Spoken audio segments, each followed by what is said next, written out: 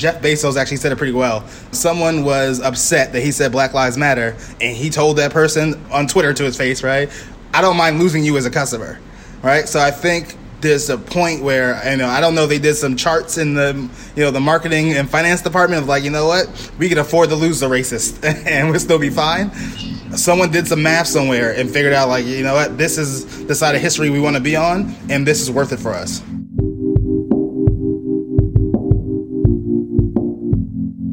That was Alfonso Ali Wright of Brooklyn Tea, a tea room he owns with his partner Jamila McGill in Bed-Stuy, Brooklyn. As Alfonso says, tons of brands are making statements right now, on Instagram, in emails, and elsewhere, whether out of genuine compassion for what's going on, or, let's face it, due to peer pressure, or fear of not saying anything.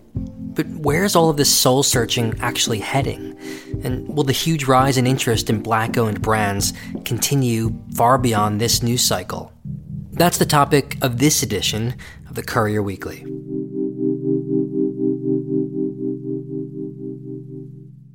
So, welcome back to the show.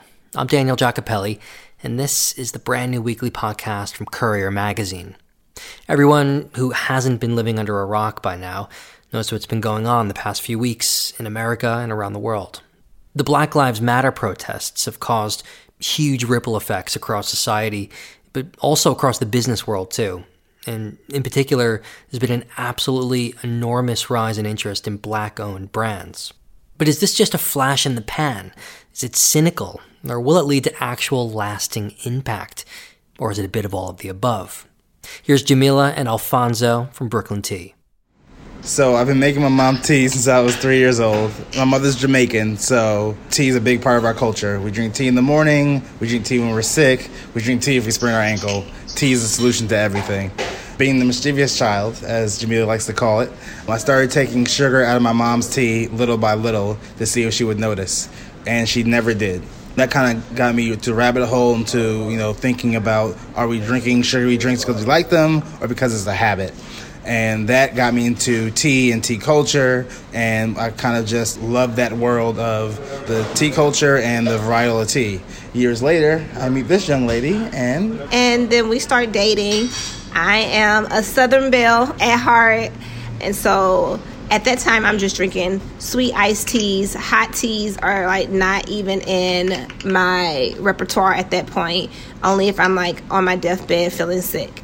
And so Ali did this really beautiful job of courting me, right? Making these beautiful pots and cups of teas with like cinnamon sticks at the bottom. I just kind of fell right into it. And we decided to go with that idea of creating communion and ways to bring people together through a tea company. And so we started online in 2017. We opened our storefront here in Bed-Stuy, Brooklyn in December of 2018. We're now a year and a half old, and we're still moving. Yep. What are both of your takes on kind of the rush of a lot of media right now and a lot of attention right now on Black-owned businesses as a thing? It's more in the media now than it probably has ever been. Do you think that's superficial? Is it surface level? Will it do good in the long run? I think it's all the above, right? And I think some of it is a genuine interest. I believe there have been businesses that aren't predominantly Black-owned who have come out to support us pre-COVID. There are ones who we've never heard of who come up, or people we've been eager to connect with who are now coming onto the scene. And I think it runs the gamut. And for us, we choose to be realistic and not oblivious to what those different things are, but still have the ultimate goal of driving our business and increasing our brand awareness, increasing the benefits of tea to as many watchers and viewers and audiences as possible. Because at the end goal, we know that once people get our product, it doesn't matter how they got to us. We didn't expect it. We didn't see it coming, of course. But it's kind of heuristics, right? So it's on top of everyone's mind right now. And because it's on top of everybody's mind right now, because they see it on social, they see it on CNN, they see, the inequality and the disparities that America, I guess, leverages on black folks is now very apparent, very in your face. And one of the ways to combat that is economically. So I think people are just doing something, and it happens to be this thing they're doing is highlighting black businesses in a way they never have before. Hopefully this has some long-term effects, but it's never been done before like this. So, we really don't know what the long-term effect is going to be because this is brand new territory. When Blackout Tuesday happened last Tuesday, I was amazed at how many large corporations made an actual message about Black Lives Matter. Usually corporations kind of just shy away and try to have no message at all as much as possible. Or they use fluff words like diversity instead of just saying like diverse businesses instead of just saying black-owned businesses, or saying women-owned businesses instead of black and women-owned businesses. So there have always been tiptoed and skirted attempts at trying to get towards it. But again, not this frank and not this blunt and spelled out in so many different of the conglomerates. But do you think so much of that, a cynic would say, is just corporate crisis management, right? Yeah, a large part. I think they have staff members that they have to answer to. Yeah. There is a black man and a black woman sitting at their desk wondering where their company stands and I think they're getting internal pressures. Right. And peer pressure. I mean, if you are Lyft and Uber, right, who are competitors, and Lyft makes a bold statement like Black Lives Matter, and you're sitting there like, what do we do now, right? Because if you say nothing, you're going to lose some shareholders, right? You're going to lose some share. If you say the wrong thing, and I think Jeff Bezos actually said it pretty well. Someone was upset that he said Black Lives Matter, and he told that person on Twitter to his face, right, I don't mind losing you as a customer. And if we were to reflect back on boycotts that have happened, the bus boycotts, right? I think the intention was not to focus on, did we change the heart of the bus driver, right? That'd be great. The boycott was done because there was money, there was power in the dollar. Even if you are racist, we're going to make you treat us better because you have to decide about if you care about your racism more or do you care about supporting yourself and your family more. When you guys are looking forward to the coming months, I mean, the past 4 or 5 months have just been total instability, chaos, crisis after crisis, political instability, economic instability. How do you guys plan the day-to-day, the month-to-month of the company, not knowing really what next is going to hit us? Is a comet going to fall from the sky or aliens going to come down and kind of... I mean, it's like 2020 has been the year of all years, right? How do you plan a business amid that? I mean, we're in a bad dystopian movie right now. So I guess when the zombies come out, we'll start selling something to them. I'm not sure. Zombies love tea, I'm sure. I hope so. Gotta stay hydrated. We'll convert them. But I think what we're doing really is day by daying it. What COVID taught us, and is we have to be adaptable. We have to pivot. We have to evolve. So whatever comes next, we're just gonna take it as it is and do whatever we can to overcome it. And that's really all we can do. We just kind of plan in the moment and think of a short-term, long-term strategy. How we get through this month. And then, okay, something weird happened. All right, how we get through that next month. It seems, especially until the pandemic's over, or until there's a vaccine, it seems almost foolish because we don't know when the next wave is going to happen to make long-term plans right now, unless it's like years out. And because we're a startup new business, years out also is a little crazy. We have no historical data to go by. So I think we're focusing our energy on how can we pivot, how can we evolve, how can we adapt to what's coming, this week, next week, so we can just kind of stay alive. Alfonso Ali Wright and Jamila McGill of Brooklyn Tea in New York. So where are brands going wrong with their approaches to diversity and inclusion? How can they implement better practices internally? Better recruitment too? And how can they communicate what they stand for? Well, I posed all of that and a bit more to Charlotte Williams, the founder of 7-6 Agency, a diversity-focused social media and influencer marketing agency right here in London. Here's Charlotte. Social media does not mean that you have finished the work. So you may have posted your black square on the Tuesday and you now may have trickled some diverse content onto your feed and tagged your favorite Black content creators or Black owned businesses. But it doesn't stop there. And I think what's really important to note is that it's not what you're doing on social that matters. It is quite tricky because we have a call out culture. So if they're not posting something on social, there will be people calling them out to ask why. But I think what businesses really need to understand is the job needs to be done behind the scenes. So you need to look at your internal structure as a company. If you look around your room on a normal day, what does your team look like? How does that reflect what you're posting on social? So the reason why you may not have done the best job at being diverse or creating inclusive content is because your team is not inclusive. And it's not a diverse team that when you look around the room, you feel like you have included everyone that's voice needs to be heard. So my personal opinion and what I'm suggesting with my clients is, okay, if you have posted the Black square, that's great. But look into now, not going crazy with your statements, because a lot of you can't make those statements, and focusing on how within your team you can create a new structure. What roles do you need to fill in your team? Can you actively force your recruitment people, whether you use external or internal people for this? Can you encourage them, and I would say force them to look outside of their normal box and don't go to who they normally look for, because that's obviously not working. Look at other ways that you can recruit a diverse workforce. Outside of that, looking at ways that you can actively support communities, be that through donating. And I know that a lot of companies, especially on the larger side, actually aren't able to donate to certain causes because of the policies that they have within them. So if you can't donate money, can you donate time? Can you make sure that you are offering mentorship schemes? Can you bring people into your business that can learn from you and then get, something on their CV to say, I worked with X company, and that will lead them to getting a really good job because they've done really good work with you? Can you host other brands who would need the help on your platform and share them with your audience? There are so many things that you can do as a brand that doesn't involve posting something on your social media. It's sort of like if a tree falls in a woods and nobody's around to hear it, like, did it happen? I guess kind of thing. Like, do you have to communicate, though, what you're doing behind the scenes? Like, can you be incredibly mission driven and focused on diversity behind the scenes and recruiting and everything, but if you don't post anything, you still fallen short? Or do you have to constantly communicate what you're doing so your customers and followers know? What I've advised some of my clients is, they have a bit of a way to go.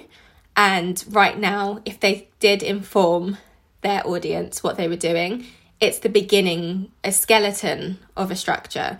And I think until you have that firm structure in place where you know that you are actively helping in whichever way that is, there's not actually much point in saying anything. So I think it's really important to have everything that you're doing noted. And if someone asks you specifically, well, what is it that you're doing? You can then say, we've taken the time as a team to internally shift and figure out what our plan is.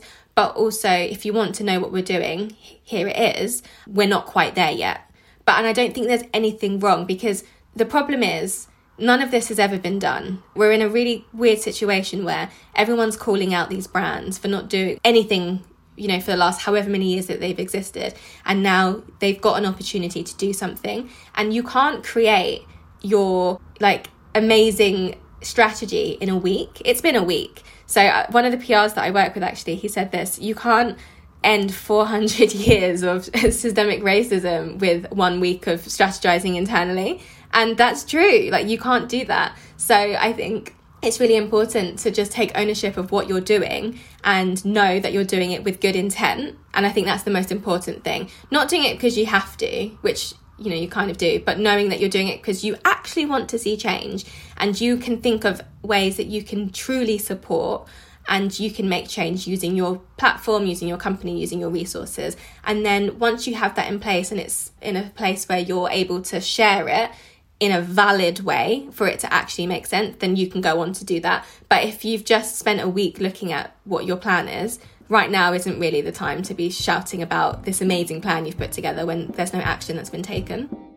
That was Charlotte Williams from 7-6 Agency. And finally this week, we're in Atlanta to hear from Archie Clay III and Taj Crutch. They're the co-founders of Wear Brims, a super cool hat brand, fedoras in particular, that they founded back in 2017. We caught up about the challenges of growing a fashion brand and the power of protest and voting. So I came to Taj with this idea of creating our own fedora hat company. I was like, yo, I have this idea of creating a hat company. What you think? You know, he was like, oh, no, bro, you know. I got the phone call from him and I was just like, what's up, man? I thought it was an everyday casual conversation phone call. Like, hey, you seen this on Instagram? Or it was like, oh, da-da-da-da. I thought it was an everyday casual conversation. But he came to me and he was like, hey, man, I think we need to start our own luxury fedora hat company. And I was like, okay, Archie. You know what I'm saying? Like, I didn't take him serious from the beginning. I was just like, I thought it was just a regular conversation. I thought he was just throwing out an idea, like those everyday ideas that would probably just blow over probably the next couple of days. He was consistent. He hit me back the next day. He was like, yo, man, listen, I'm dead serious about our conversation yesterday. I would like for us to team up and create this bond. It's a market for us right now. No one is doing it, and we could be the first to do this. And our personal style palettes, we wore fedoras in our own personal style. So it's like, it only makes sense. I was like, okay, maybe this is a sign because, I mean, we both love fashion and we wanted to get into the fashion lane, just didn't know exactly if that was our calling or if it was or not. So when he came up with the idea, I was like, maybe this is a sign for, you know, us to team up and do this, you know, start this journey. And he was like, listen, I already got our manufacturer. I already got where we can get our felts from. I already got everything lined up. We just got to come up with a name, identity, and start this mission. And I was like, okay. So we were just going through different names. We were like, we'll talk about this later on about names. And then I was like, what if we call it Brims? Like that. And then I was just like saying this, throwing it out there on some jokingly. He was like, no, that can work because that's strong. That's strong. He's just like, you know what I'm saying? We can just tell them to wear brims, you know what I'm saying? As our little slogan or our saying, wear brims, you know what I'm saying? So the company started with as brims and then it just adapted the wear brims as it grew. So I was like, okay, bet, let's run with it. The brand is something special to both of us. Like the aesthetic kind of goes back into our history and our aesthetic of our grandparents and things of that nature. Taj's grandparents and my grandparent, mostly my granny. My granny passed away from cancer about 11 years ago. She was a very influential person in my life for me. My father had a mental breakdown when I was around like 1-2 years old and like kind of was removed from my life at that time period for a good minute. So my grandmother kept that energy all the time. I always looked up to her. She always was a motivational factor to me. So I was just like, man, like as we was thinking of ideas for the logo, things of that nature, I knew that her favorite bird was the Red Robin. So I was like, okay, cool. It's a dope type of like aesthetic. It's still cool. It still has a dope vibe to it. So we made the logo. Every time we look at it, it's kind of a motivational factor for both of us because we know where the mindset and the shift for us came from, right? And we knew that it's kind of bigger than us. It's bigger than us. It's for our family. Like we're creating a brand and a foundation that symbolizes our family. Because at the end of the day, family means the world to both of us. Like without family and friends, our brand wouldn't be where it is right now, honestly, be very transparent. And that's just kind of the birth of Wear Brims, you know? And when you guys launched, was it entirely online, direct to consumer? Yeah, launched officially March of 2017. The idea of the brand was created in 2016. So we officially launched the brand in 2017. And we had a pop-up, super, super dope. And a lot of people were there. Energy was dope. Launched it there officially in 2017. And that was kind of like the birth. That was kind of the foundation. But even for us, it's just like, we knew we had a lot of work to do. We had a lot of work to do. We wasn't a territory we knew nothing about, from business, from design. It was a lot of work that we had to kind of put into it and a lot of hours that we had to kind of investigate and do our homework on creating fedoras. Because when you ask somebody from the jump, like, how do you create a fedora? We didn't know that answer. And then people were like, fedoras? Like, you know, because everyone went for the dad hats, baseball caps, T-shirts as their first type of, you know, something to get into the fashion line of their business. But we went straight for fedoras because we felt like that was our calling. So it took us a while to arrange this interview partly because we were just going back and forth, but also because Archie, I know you were voting the other day. So, I mean, what's going on right now in Atlanta? What are you voting for those who aren't in the US? Equal rights. That's what I'm voting for. I think that we're in a time where value is important, right?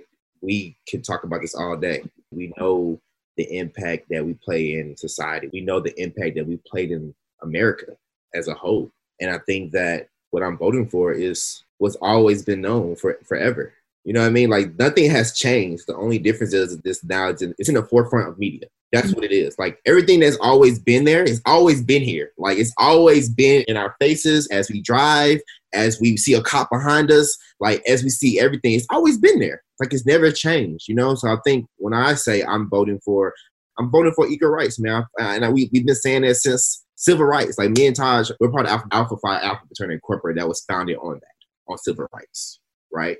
And that's what our founders stood for, point blank, period. So we've been fighting for this for so long. I think now just like, it's good to see everyone come together. And I'm not talking about just race and being Black. I'm saying I've seen this perfect picture in a post on Instagram. It's not Black versus white. It's color versus racism. You know what I'm saying? Like, I think it's not a black and white thing. It's everybody versus racism. That's what it is. That's what I'm voting for. Do you both think that voting will lead to any tangible difference, or is it mass protests in the street and kind of the power of people in the faces of racists, essentially, that will kind of make actual change? Can it come from the bottom up, or does it have to come from the top down? I even had to tell myself this because when everything first started, I had to educate myself. I think that's the most important thing, is educate yourself. Educate yourself on what's going on and the issues that are going on. And that aligns back to voting. And I'm gonna bring up a perfect example, right? And I told Taj yesterday, this is how they suppress our votes. This is a perfect example of how they suppress our votes. So if I've been an active voter since I was 18 years old, I am 30 years old now. I am 30 years old. I've been active. I've been voting since I was 18. My mom don't play with that. Like, my mom is very pro-Black and like, yo, you're gonna exercise your right to vote since I was 18. So I even voted 2018 for the mayor's election for Keisha, who is our mayor. But when I went to the poll yesterday, they said I wasn't registered to vote. And I was just like, wait, what? Like, how? So I went to voter.org just to check and make sure. And I literally wasn't registered to vote. Somehow I got kicked out the kids' system. So I say this story to say that also, just to educate people that may be listening or will be listening, is that, hey, like, please make sure that you're registered to vote, even though you may think you're registered to vote, because they are doing this to keep us from voting and keep our votes from not counting. Point blank, period. Like, I've never had this happen before. Why all of a sudden now, for someone that votes every election, in the most important election of everything, that all of a sudden I'm not able to vote? Like, that's crazy to me. You know what I'm saying? Like, that's crazy to me. That tells you how much voting matters, because we can, like Todd said, we can protest. Like, everything that we do matters. Like, everything is a part of the strategy, right? To get our point across, to get the change across. I said a couple days ago, like, just because you don't think it works does not mean it's not working.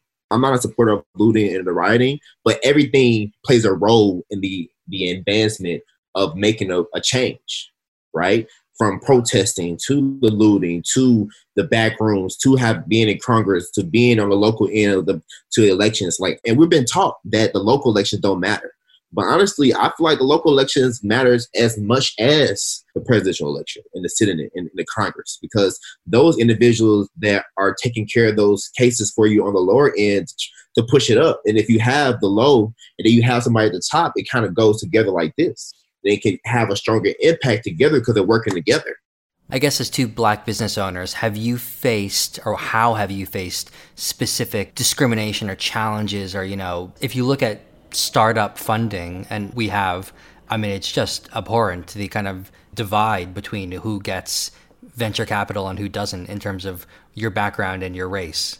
We haven't like directly faced those, but I think you can't really answer that like fully, because it's like the systems have already been put in place. So it's just like, you never know how that's hurting you, which I'm sure it would be. Because even from a high-end fashion standpoint, I was just talking to one of my peers yesterday about how it's hard to be recognized as a high-end fashion brand in these high-end magazines, because they really don't want us there.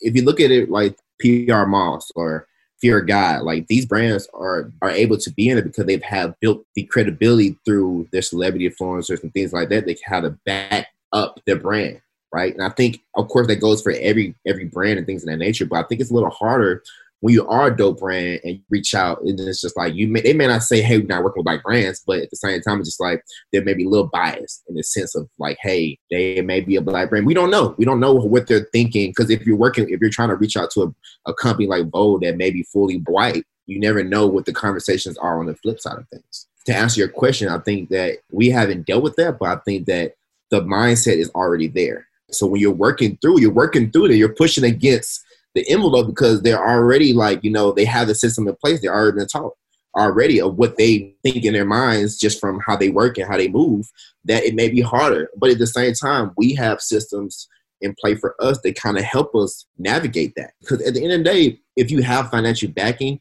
it's easier to push your narrative. Like, you really don't need to have the individual, because now you have the money to back it, right? So when you have the money to back it, money speaks. Honestly, if you think about it, in America, money speaks more than race. When you have money, then that money talks. You know what I'm saying? But if you don't have as much money, the money don't really talk for real, for real. It's difficult to answer that question, because it's just like, I think the systems have already been in place for us. Why Fashion Week? They don't want us there. Create our own Fashion Week. It's unfortunate that we have to do that. You know what I mean? But at the same time, it's just like, now that you look at all, that's why it's important for me. Like, even like other brands, other magazines that have been reaching out to us. And I love it, but at the same time, it's just like, I always say this, like, it needs to be organic. It needs to be organic. It needs to be something where it's not done because everybody's doing it. We're hoping that it's not a temporary thing, or just like you said, a 10-minute conversation and then next week it blows over. We have been getting a lot of people reaching out to us, and if they're going to allow us to explain it, how we feel and tell our story, then yeah, it needs to be heard at the same time, because yes, you might just open up your platform. Some people might be genuine enough to just talk to us and trying to figure out and educate themselves on what's going on. So they're reaching out to different individuals to just speak to them and gain that knowledge.